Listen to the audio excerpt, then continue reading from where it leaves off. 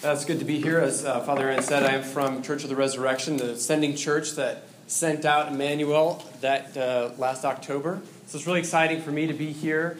Back at Resurrection, I'm known as like the tall, skinny guy who plays the trumpet sometimes, or the guy that looks too young to have 3 children. Those are the comments I get, like, oh, aren't you the tall, skinny guy that plays trumpet? Yeah. You really have 3 children? Yes, I do. But as Aaron mentioned, in the last 6 to 7 months, my wife and I began discerning a call to church plant in Elgin, Illinois. So it's great to come here, get a chance to practice preaching on you guys. Thanks for being my guinea pigs, because up to this point, most of my practicing has been on the 3-year-old population in my home at bedtime. Don't let this alarm you, but we've just found that's the most effective way to put them to sleep.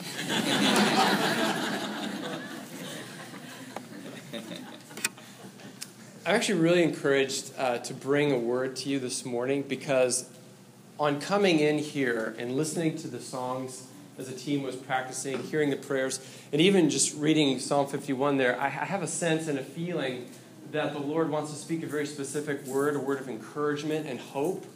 The word that he gave to me as I was preparing just seems to be syncing up and lining up with other things that I've been observing. So I have that confidence, and it's in the Lord, and it's not in me, of course, but it's in what he wants to say to us. We begin by, I want to ask a question. When I say the word test, what comes to mind? What emotions do you feel? Does your heart rate increase?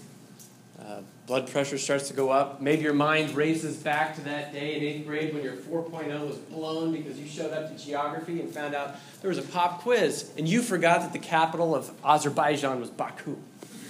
How could you? We don't like tests by nature. We dislike tests. They're uncomfortable. They stretch us. They reveal our weaknesses.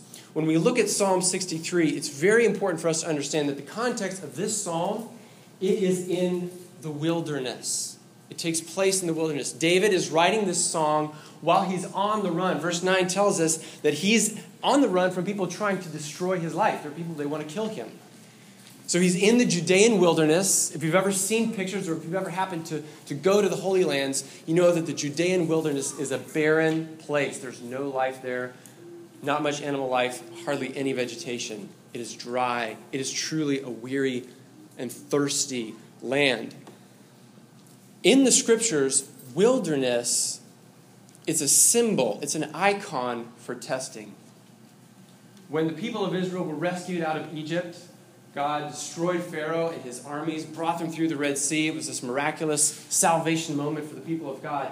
And yet what that ushered them into was 40 years of testing in the wilderness. And it was seared in the memory of God's people that the wilderness equals the place of testing. And again, David's in that place of testing, and he was there often on the run from either Saul or at points later in his life from his own son who was trying to usurp the kingdom out of his control. And of course, we can't forget that Jesus himself, at the onset of his ministry, after being baptized in the Jordan, the scriptures tell us he was led by the Spirit into the wilderness to be tested for 40 days and for 40 nights. And then at the end of this time, the devil himself came to our Lord and tested him and tempted him. So the Bible teaches us that wilderness equals testing. And all of us are familiar with the place of wilderness. We understand what it feels like to be in a wilderness place. Psalm 63 is a psalm about the soul. And we'll talk a little bit more what that means later. But we know what the wilderness of the soul is like. Some of you are in a wilderness place right now. And if you're not, just wait a little while. You will be soon. Right? Because the wilderness, it's when we're experiencing pressure of any kind. Maybe financial pressures. Maybe deadlines at work or in school. Pressures at work. This need to accomplish or achieve. This fear that I'm going to fall on my face. That I'm not going to be able to keep up. This fear and anxiety about relationships in my life that may be deteriorating. maybe similar to David, maybe you don't have somebody that's actually trying to kill you, but there are people in your lives who seem to be trying to ruin your life, ruin your relationships, ruin your chances at success. It might be a loss or a sorrow or a grief. It might be a health problem, an issue of just a physical, medical illness that will put you in the wilderness place. It might be sin that you've committed. It's put you far from God, and you haven't quite figured that out. You feel far from God. You don't know why. But whatever brings us there, the wilderness of the soul is a place where we lack the joy and the life that we are meant to have. I remember the first really serious job that I took, one with actual responsibility, was a ministry position. I was a youth pastor at Church of the Resurrection. And for the first year or two, there would be periods where I would have this intense wilderness of the soul, where I was so thankful that my office had no windows and I could lock the door, because sometimes, I kid you not, I'd be talking with my coworkers with a smile on my face and then dive into the office, in my little office, so I could curl up on the ground in the fetal position and say, I don't know what I'm doing. I feel like I'm going to fail. I'm freaked out. This is too much responsibility for me.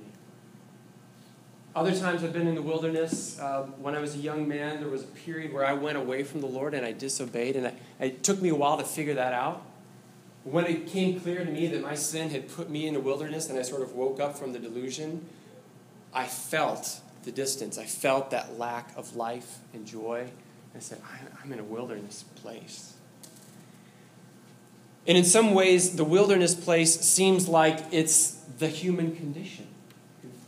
That's life. That is this life. And in Psalm 63, we hear almost echoes this dry and weary land where we're fainting, where there is no life. We almost hear echoes of that expulsion from Eden, when we were kicked out from the presence of the Lord, when we were made to walk away from the garden and the riches and the water, and now we're in this wilderness place. And we're saying, where is this God that I used to have fellowship with? So life, it feels oftentimes like a wilderness, test after test. And we ask the question, why? What's it for? Why am I in this wilderness place? And the scriptures tell us. The Lord says to his people Israel, I brought you through the wilderness, those 40 years of testing, to humble you and to see what was in your heart. In 1 Peter, Peter tells us, God is guarding you for a salvation that will be revealed at the last time, but we're not there yet. And he said, in the meantime, we experience various trials, all kinds of trials. Any type of trial, he says, is a way to prove the genuineness of your faith. And we go through these trials so that we are tested and refined like gold that's refined in the fire. But gold perishes, he says. Your faith will never perish. And these tests refine you. And they prove the genuineness of your faith. Or Hebrews likewise tells us, when you're being disciplined by the Lord, when you're in a testing place, don't be discouraged. Remember, he's treating you as his children. Because what child is not disciplined by their father or their mother? So if you are being disciplined, take heart. You're actually growing in maturity. So what the scriptures tell us, in the wilderness, our souls are tested to see if we will make God alone our true feast. And that's the thrust of the sermon today. In the wilderness, our souls are tested to see, will we make God our true feast? So let's take a look at the psalm a little more closely, this idea of feasting on the Lord. Well, first of all, the soul. The soul, today, there's a bit of an argument, a debate, like, is there such a thing? Some people would like to say there's no such thing as a soul. What you call emotions or spiritual experience is nothing more than synapses in your brain and chemical reactions that can be explained through biology. And as Christians, we fundamentally reject that. We say, no, we believe that we are bodies infused with a spirit, that there is an unseen reality to who we are, and that in some ways, in many ways, that unseen reality, the soul, is the seat of our being. It is the core and essence of who we are. In fact, in Greek, the word for soul is synonymous with life. Soul and life. Our soul, who we are, the core of our being, that's the idea. But it is an invisible reality, so the psalm gives us language of visible things. In verse 1 and in verse 5, it talks about thirst and water. In verse 5, it talks about being satisfied with fat and rich food. Because we understand, because we are embodied, we have physical bodies, we understand what it means to thirst. And we understand what it means to hunger. So David is saying, in the same way that my body thirsts for water, and my body hungers for food, my soul hungers and thirsts for God. And this is the first lesson we learn from Psalm 63. That God alone satisfies the soul. And that God alone is our soul's true feast. And God puts us in that wilderness place, and he allows the testing to come so that it might be seen to us, in this time, in this day, am I feasting on the Lord? Am I making him alone my true feast? Because our soul's deepest need is to be connected with the Lord. So let's talk about that. Why is it that God alone is our true feast? Well, in verse 1 he says, "O God, you are my God." What does it mean that he says you're my God? What is God to us? Well, first and foremost, we must remember God is our creator. He's our maker. He's the one that called all things into being, no less each of us individually. Individually, he has created you. Individually, he has wanted you to exist. And as humans, we have a capacity far, far beyond the animals. We have a capacity to wonder and to ask questions. Why am I here? Who or what brought me to this place? For what reason? And the answer of Scriptures is so overwhelmingly encouraging. The answer is, the Lord says, I brought you here. Why? Because I love you and I want you to be with me. So in our soul, we're searching out our purpose, the meaning, our source. If God is our source, there's a way in which we long to get back to that. We long to get back to our source because that creates meaning for us. We want there to be someone greater than us so that our little lives have meaning. We plug into something that's greater than ourselves because if we're honest with ourselves, if we're honest and we know deep down, if I'm all there is, that's not that great. Because I know who I am. I'm not that great. I don't have the capacity to provide meaning for all of life. But when we say, actually, I believe in God, and that my soul's purpose is to be connected back into God, that kind of fills out meaning for who I am. And I find my place in him. And because he's so big, there's a comfort in that. I tell my girls, as I mentioned earlier, I tell them stories before we go to bed. They always want two stories. One story is that they always ask for a story about Jesus and his disciples and the angry people. I don't know why. They always want to hear about the angry people. And if I don't tell a story that includes the angry people, they say, tell us about the angry people. I'm not sure what that says. But along with the story about Jesus and his disciples and the angry people, they always ask for a story about Caroline and Teresa. That's them. They are Caroline and Teresa. They want a story about themselves. And they're three. So it's a healthy kind of narcissism.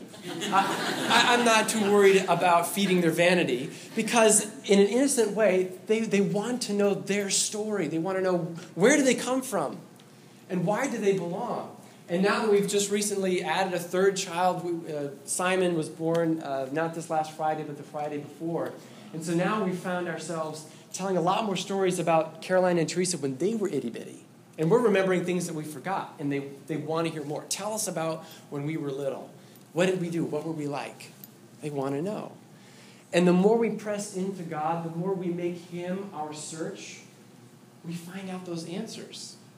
And in that kind of innocently narcissistic way, we find out our own meaning and purpose. Tell me the story about myself. And you know God loves to do that. Jesus said to his disciples on the last night before he was crucified, he said, I'm going away to heaven, but I will come back because what I want is to bring you with me so that you will be with me. That's the heart of our Creator. That's the heart of our Maker. He wants us to be with him. Fundamentally, there's nothing more important than that. And Psalm 63 brings us right there. You are my God. Earnestly I seek you. Remember also when Jesus was feeding the 5,000, he took a few loaves, multiplied them, miraculously fed a whole multitude with just a few loaves and a few fish. The next day, the crowds come running towards him. They want to find him, and they're looking for the bread. And Jesus says, okay, you're looking for me because you ate the loaves and you had your fill. But he said, it would be better for you if you sought after the food that does not spoil. The bread I fed you with yesterday, if you left that out, it eventually would crumble and rot. Seek after the bread that does not rot. That's what he tells them. The bread that I fed you with yesterday, yeah, that's good. It was real. But it was actually a sign to point you to something deeper. And then he goes on to teach and say, me, I am the bread of life. Not bread, Jesus. I'm quoting Jesus here. I am the bread of life. He says, whoever comes to me shall not hunger anymore. Whoever believes in me shall not thirst. And this is the hungering and the thirsting that David is experiencing in Psalm 63. In fact, he goes so far as to say in verse 3, your steadfast love is better than life. As good as this life is and as wonderful as this world is that God has created, and the blessings of this life and the blessings that we experience, what David is saying and what Jesus is calling us to is to say, yet my love surpasses even that. All of those blessings and gifts are merely signs to point you to something greater beyond. So search for this food that does not spoil. What he's saying is God alone is the true feast of our soul. And the place of wilderness and testing exists to show ourselves, to reveal to us, is that true for us? To what degree are we making God alone the satisfaction and the feast of our soul?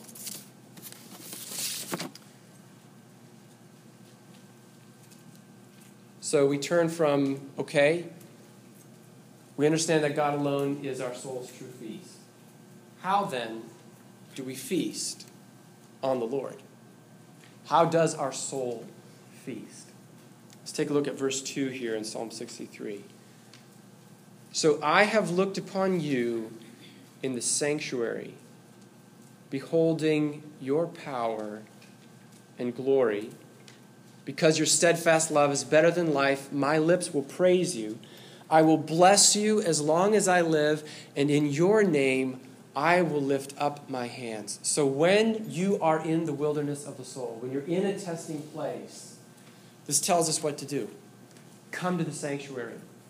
Behold the power and the glory of God, and lift up your hands and call on his name. Now, as Christians, all of that has a really, really profound meaning. The interpretation of these verses that we see on this side of the cross is this.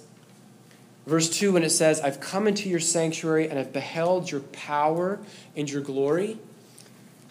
That's what we're doing right now. We come into the sanctuary and we behold the power and the glory of the cross. And what does it mean to behold? How does the soul feast? The soul feasts by beholding, by fixing in our minds, by fixing our thoughts, by fixing, there's that saying, the mind's eye. What we see in our mind, what we're fixing our attention on, that's beholding. And when there's an object that we fix our minds upon, that's beholding. And how does our soul drink and how does our soul eat? By beholding. So we come into the place of sanctuary, we put ourselves at the cross, and we fix our minds on Jesus, crucified for us. And we're told that this is the power and the glory of God. It is the power because Paul tells us the cross disarmed the authorities, the demons, and in fact the devil himself, who had us enslaved and in chains. I mean, talk about a wilderness place. When we gather on Sunday mornings, what is the purpose of our gathering? It's centered around reminding one another, reminding each other of the story that, yes, we were once in a wilderness place. The wilderness of wildernesses, capital W. When our sins had put us far out of the reach of God and there was no way for us back. Remember, we could not get back on our own. And it was in that place, precisely in that place, that Jesus comes and he finds us and he brings us out of the wilderness. He forgives us our sins. And this is by the power of the cross and by the power of his resurrection, by which he overthrows our captors, the devil and his minions, and brings us new life and freedom. So we fix our minds on Jesus. We fix our minds on the cross. And we do that not only when we gather on Sunday mornings, but then throughout the week. When you are in the wilderness place, if it's a wilderness moment, or if you recognize, this is actually a sustained wilderness season for me, the test is, will you again and again, every day, even within a day, several times throughout the day, inwardly turn? And it can be something as simple as just quietly making the sign of the cross over your heart or over your mind and reminding yourself, Jesus, I look to you. You are my glory. You are my power. I'm in a wilderness, and I believe that you alone will get me out. And that's why verse 4 says, it's in your name that I will lift up my hands. Because there are other options, aren't there? Father Aaron mentioned at the beginning, sex, money, power. We look to ourselves. We might look to others in an unhealthy way to validate ourselves, to say, yes, you belong, you're doing a good job. But what this is saying is, in that wilderness place, will you look to God alone? Will you turn? And will you lift up your hands in the name of Jesus and call on him? And what happens is when we begin doing this, when we continually, week after week, and then throughout the week, together corporately, but also individually, when we come to the cross, when we behold the power of the cross and the resurrection, and we put our faith again and again in Jesus, we see this transformation that happens. And the paralysis is transformed into praise. Our grumbling turns into gratitude. The woe is me becomes worship, and our fear is replaced by faith and confidence. As we look at the rest of this psalm, notice that David is still in the wilderness. For the whole rest of the psalm, he doesn't say, and God delivered me from this. He's in the wilderness for the rest of the psalm, but from verse 2 onward, his tone is confidence and faith. Verse 5, my soul will be satisfied, and I will remember you, and I will meditate upon you in the watches of the night, and I will cling to you, and I will sing for joy, and with joy my lips will praise your name. And verse 9, because you will deliver me. Those who seek my life will go down. You will lift me up. You will bring me out of this wilderness place. But he's not there yet. He's writing these words while he's still in the wilderness.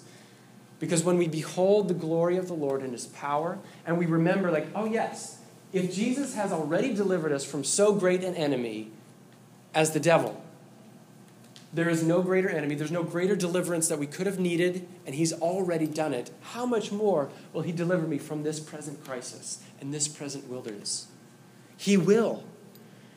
And so instead of anxiety and calling on the name of the Lord out of anxiety, we're calling in full faith. I don't know how, I don't know when, but I know the joy will return. I know your life will come back to me because that is the promise.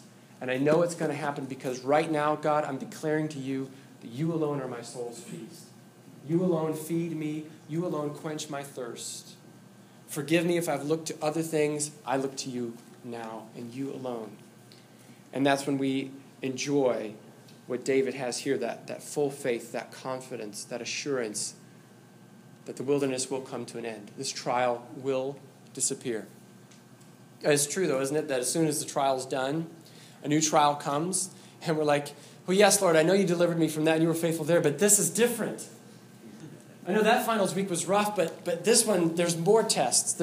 I know that situation with that pregnancy was rough, and you did deliver us, but this is different. This pregnancy has a whole new complication of its own, or whatever it might be. And how quickly we are to forget, which is why David says, I will remember you. Which is why when we come and we gather and we focus on the cross again and again and again, we cannot do it too often because we forget so quickly. So we must remember, no, he has delivered us, and he will deliver us again. So as we come to a close, if you're being tested, And if now you are in that place where you're experiencing the fear or an anxiety, or there's pressures that are on you, or for whatever reason you're feeling, this is a season of a lack of joy,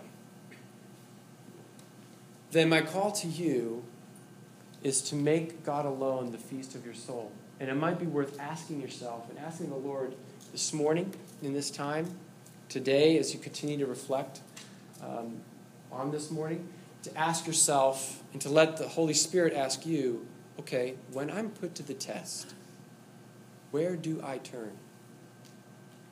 Where do I usually turn first? Is it to you, Lord? Let him reveal.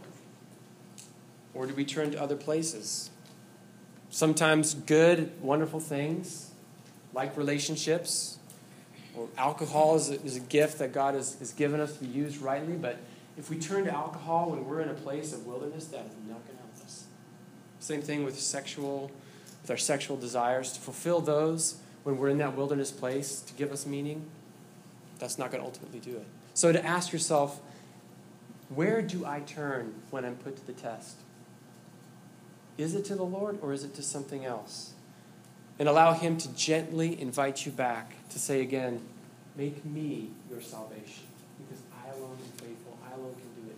Make me the satisfaction of your soul, and me alone.